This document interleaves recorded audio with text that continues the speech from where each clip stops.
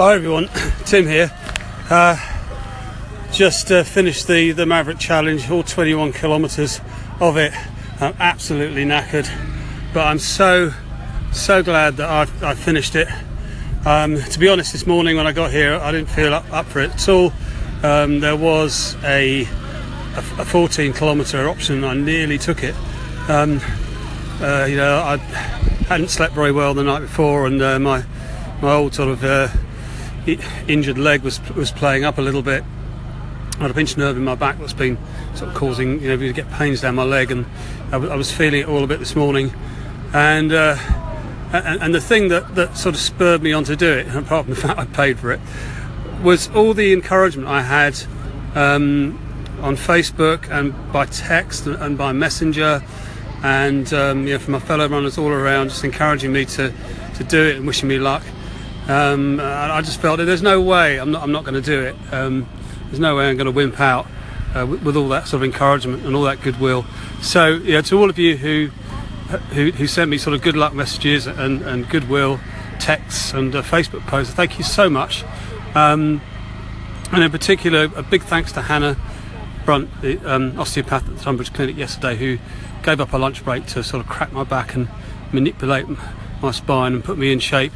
I think without that, I might not have managed it today, because my leg did give me a bit of trouble going round, but it got me there. So 2 hours and 6 or thereabouts on my watch. Got the chip time yet, so I'm really happy with that.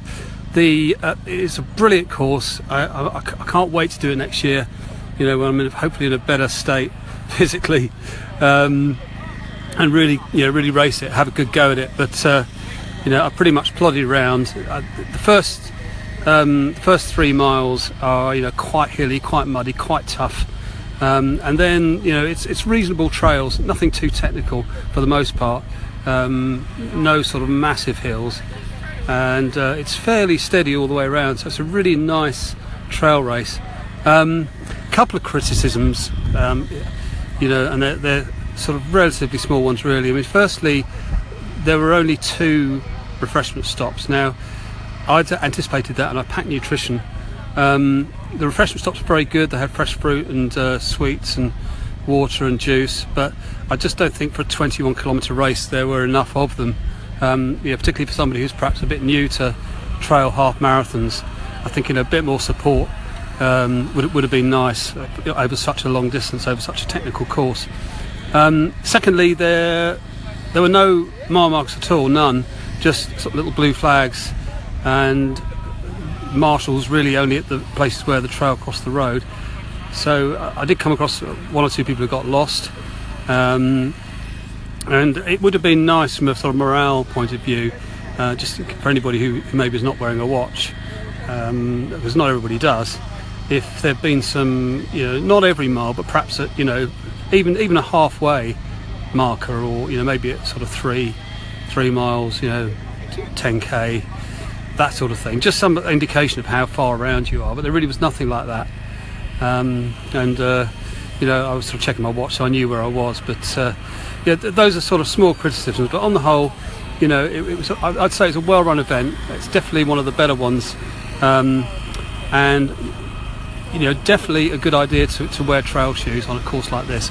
It was amazing to me how many runners turn up in road shoes for this type of race, and how many runners I saw really struggling on the muddy sections. So definitely definitely a run for trail shoes if you're ever thinking of doing it, or any trail race. Wear the right shoes for the right race.